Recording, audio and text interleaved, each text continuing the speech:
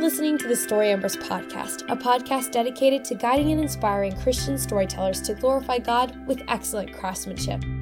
I'm your host, Grace Livingston, and welcome to episode 14, Balancing Creativity and Orthodoxy as a Christian Storyteller, Part 1.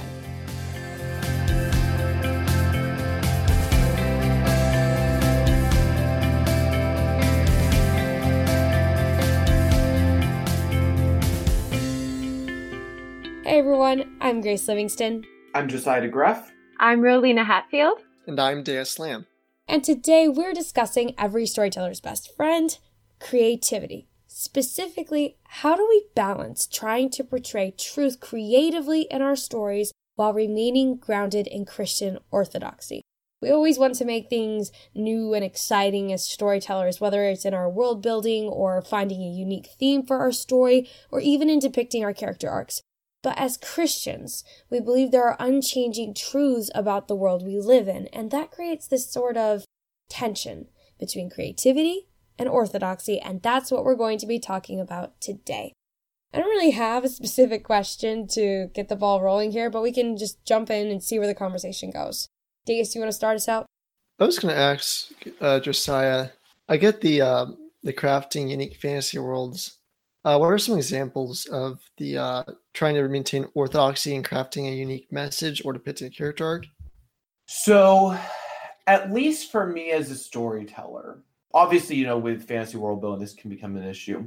But with regards to messages and character arc, what I want to do when I'm crafting a message or when I'm telling a character arc is I want there to be something new about it. If I'm just saying something that other people have said, why am I saying this? If other people have already said it because they've already, said things better than me, people already know this. I don't want to be telling people things they already know. Mm-hmm. And because of that, that makes me, when I'm writing, when I'm trying to find, what is the protagonist's epiphany? Where are they going to realize? I want it to be something unique. I want it to be something creative.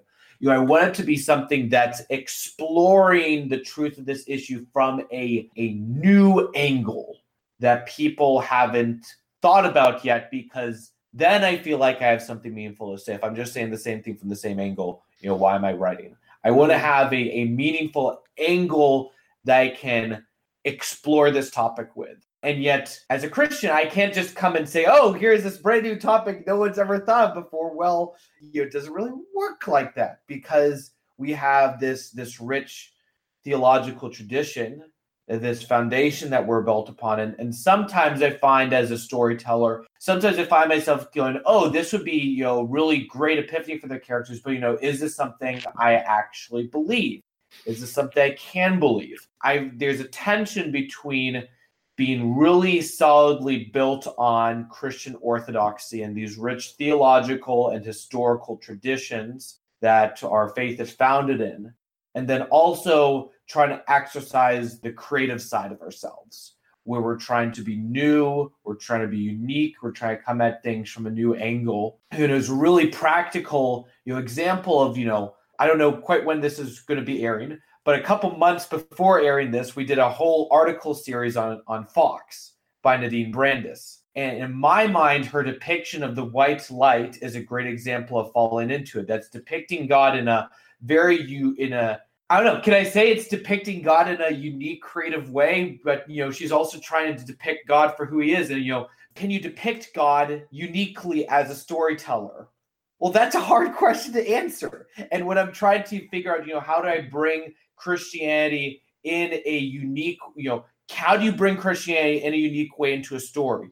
Can you depict God creatively? Well, that's a hard question, I feel like, for me to answer. I know I'm just rambling here a bit now, which is, one of the reasons I wanted to discuss this, because I don't have great answers for this. And this is something I find myself wrestling with as a storyteller is, when I'm world building, how creative can I be without really, going against without really depicting things I shouldn't. When I'm depicting God, how do I depict God in a real way? And there's so many questions that come into that.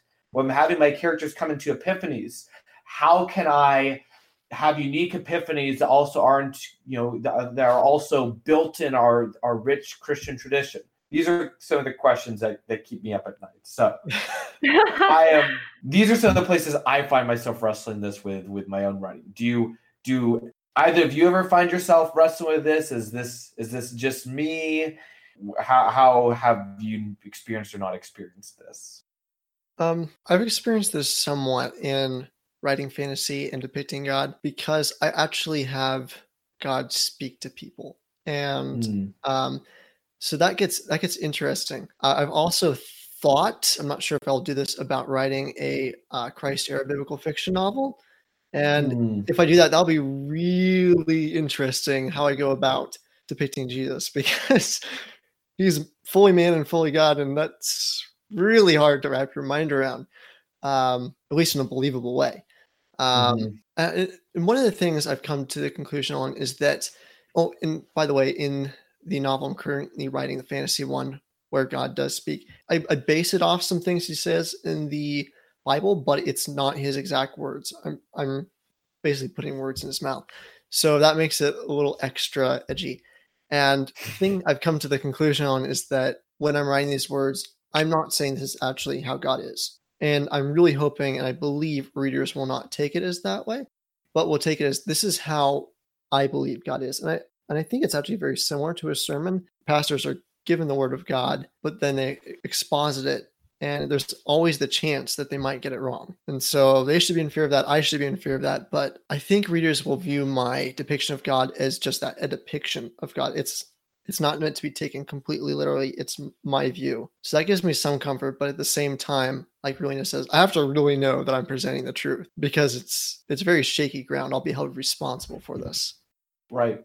And I feel like one of the reasons why I find it a pressing question is for what you just said there is, on the last day, we're going to have to give an account for every word that we say. And if that applies to just the random words I have in a conversation with a guy after work, that certainly applies to words I labor over and craft and spend, years crafting, putting out in a book for everyone to read. Is I'm going to be held accountable for this kind of thing, and that's that can be a scary thought.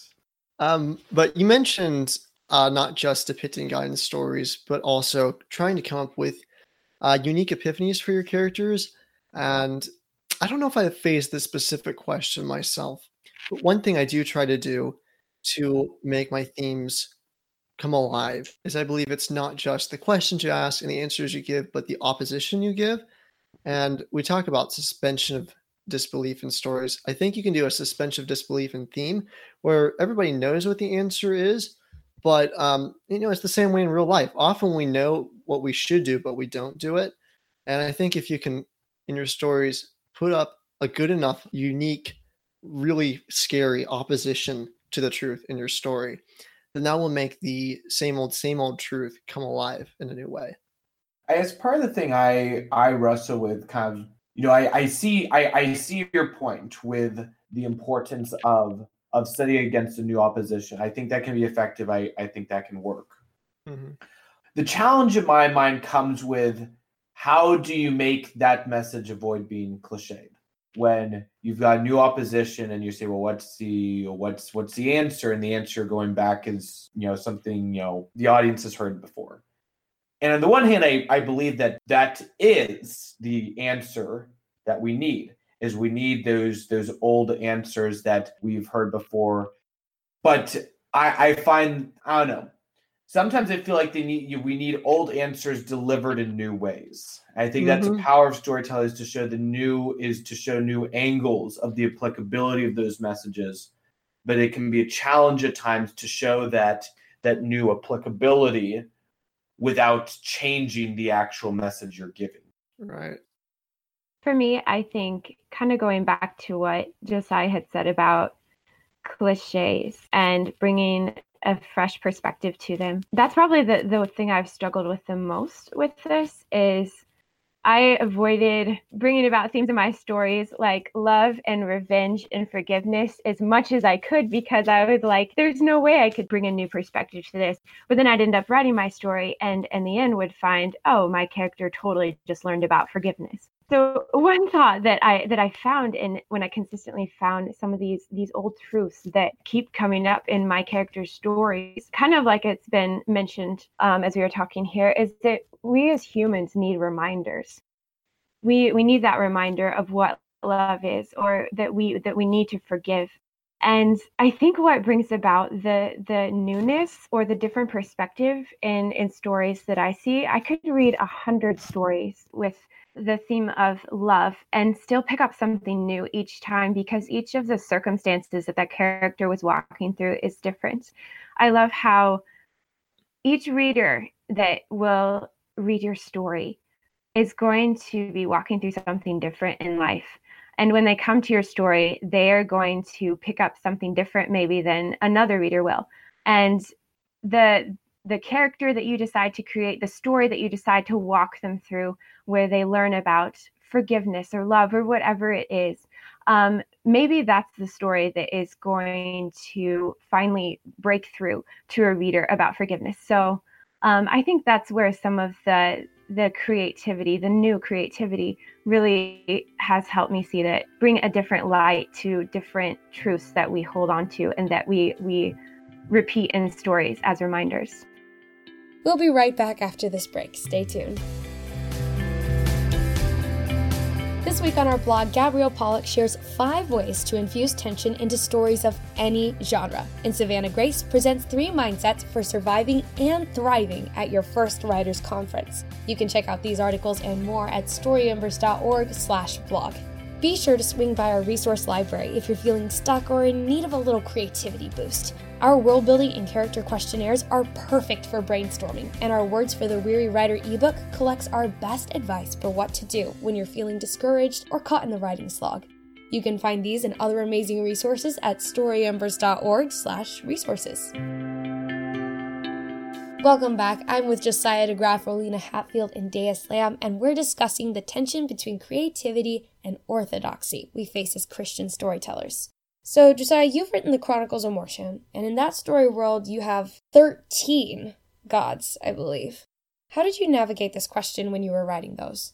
Yeah, so give me a moment, because some of this I intentionally have not revealed in the stories yet. Oh, okay. So I'll say this. So some of how I've gotten through this is kind of spoiler material, and I haven't really revealed all the metaphysics of the world. But certainly when I began creating the story, well, let me say this. So when I was creating the Chronicles of Morshan, I was struggling with this question. And in my mind, you can kind of I can kind of see a case for doing a couple things as a storyteller. I can certainly see the case that says, when you're developing fantasy worlds, you need to make sure, that the Christian metaphysics of that remain identical in those worlds, because that's the truth we're trying to convey. Mm-hmm. I can also see a case to be made for writing worlds that are intentionally pagan, where what you're doing is you're exploring what would a world with pagan metaphysics look like. It probably doesn't look very pleasant. In some ways, I think the Norse were the closest to this in their understanding of pagan metaphysics, where the Norse mythology, to grossly oversimplify things, is, the world is terrible, everything's terrible, life is suffering, and that's pretty, the world's eventually going to end, and there's this twilight of the gods, because these things can't stay forever, and is, presented in this pretty terrible outlook. And so I see room for Christian storytellers being able to tell those sorts of stories that intentionally have, pagan metaphysics, or perhaps even atheist metaphysics that's intentionally exploring, what would these metaphysics look like in a real world? It's probably not going to be very, very appealing. It's probably not going to be very optimistic. It's, there's going to be a lot of suffering and a lot of darkness with worlds built on those metaphysics. Now, the exact way I chose to frame those and meld those together for my world of Morshan, I'm going to remain mum on, because that kind of gets into spoiler material.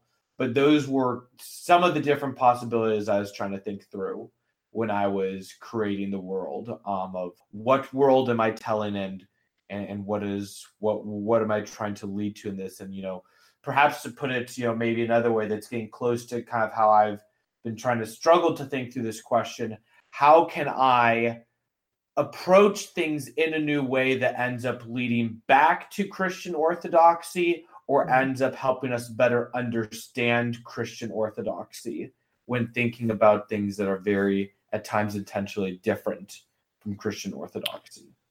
Okay. Yeah, I like that way you phrase that question.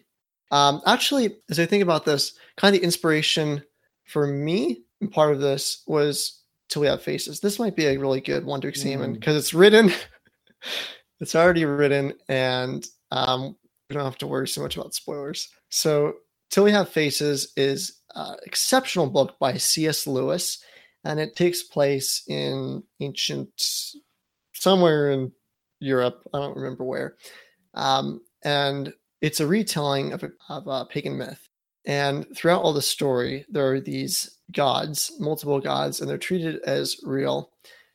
And then at the end of the story, I don't know how to describe it, but it comes to the point where the big plot revolving around these pagan gods leads to a point that is very Christian. And at the end, C.S. Lewis leaves us with a hint of monotheism in a very mind-boggling way. You can interpret the story in many different ways, so it's a bit of a mystery, but he did this very well, with starting off with a very pagan society and leading to Christian truths. And I would even debate some of his techniques there. I think there's certain things that may be a little too vague, and so this is definitely something to be very careful on. But I do think he shows it's possible. I think part of the answer goes back to one of the things that was said in a previous podcast, that if we are going to be depicting truths from Scripture, then we need to be consistently in Scripture so that we have no doubts that we are depicting God, that we are depicting his laws and his truths, and how humanity works, and how he reveals himself to humanity. Whatever it is that we're depicting it correctly. I think this is one of the things that I hesitate the most to talk in, and I hate to say, like, churchy Christian circles, because I've questions about storytellers and how you navigate this creativity and God's truth and his design, how he's designed the world, and some people who aren't as comfortable with me writing outside of that, or letting my creativity, explore some of those things. So I guess I was actually going to ask you guys, how have you navigated some of those kind of questions? Well, I was just saying that sparked a lot of thoughts of mine on Relina, because I think that is the other part of it, is how do you express this with other people who maybe, they want, in terms of, how clearly do you show Christian orthodoxy within the story, because that's part of the creative mindset, is how clearly do you really want to come out with everything. I know sometimes, authors have found themselves in places where they did not come out as, as clearly as they could for Christian orthodoxy, and there's a bit of a pushback on that kind of artistic sentiment. And I've certainly done things like that in my own stories, where I intentionally veil all of what I might be suggesting. And I personally haven't gotten much pushback on it, but I wouldn't be surprised if someday I do get some of that pushback, because of the fact that it's not as clear as it can be. And sometimes I think some of the complaints I see other Christian reviewers writing about stories I really like, I look at them and say, well, that, I don't really feel like that's really fair, because that's not really what the story is getting at. But that's one of the, that's one of the challenges. Okay, so I'm going to give a convoluted answer here. This comes from one time when I was asked why I write fantasy, why I think it's okay to do so. And I did something that may be original. I don't know. I pointed to the verse where Jesus said, if Sodom and Gomorrah had seen these mighty works, which I have done, they would have repented in sackcloth and ashes. And so kind of the principle I got from that was that in God's eyes, there is such a thing as a true, authentic, alternate reality. One of the big objections to fantasy or any sort of speculative fiction is that it's not real. Where I think this verse is saying that in God's eyes, these things that could have happened that did not actually happen are in a sense real. And then from there, I went with the whole theory of, you go back in time, you kick a stone and it changes the whole course of history. That may be a bit of exaggeration, but, I thought, what if Sodom and Gomorrah did repent? How would that have changed history entirely? And, sometimes God intervenes in miraculous ways. What if Moses were still alive, perhaps? What if for some reason there's something that God decided to keep Moses alive for a while and he was still parting the Red Sea or something? What if there was a great judgment on Europe and God broke Europe up into, 16 different islands and the world map looked completely different? There's all these what ifs. And while God's character remains the same, I don't believe any of these alternate realities are really unreal. Thanks for joining me, you guys, and thanks to you listeners for tuning in. You can learn more about each of the staffers on today's episode at storyembers.org/about. Have you ever wrestled with balancing creativity and orthodoxy? What are your thoughts on how to navigate this in storytelling? Let us know in the comments or head over to the forum thread for this episode on our website by following the link below. We'd love to hear your thoughts and continue the conversation. Also, make sure to tune in next time as we continue discussing this topic with Josiah, Hope Ann, and Brandon Miller. Finally, special thanks to Taylor Clogston and Michael Stanton for their support on our Patreon.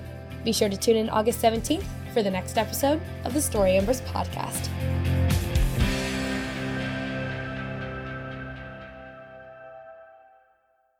On the last day, we're going to have to give an account for every word that we say, not just, and if that applies to just, the random words I have in a conversation with, a guy after work, that certainly applies to words I labor over and craft and spend, years crafting, and, am, putting out in a book for everyone to read. Is I'm going to be held accountable for this kind of thing. And that's that can be a scary thought. Hopefully you won't be held accountable for every time you say Yeah, that would be very bad. Gracie will hold me accountable for that one. Yeah. That's trivial enough.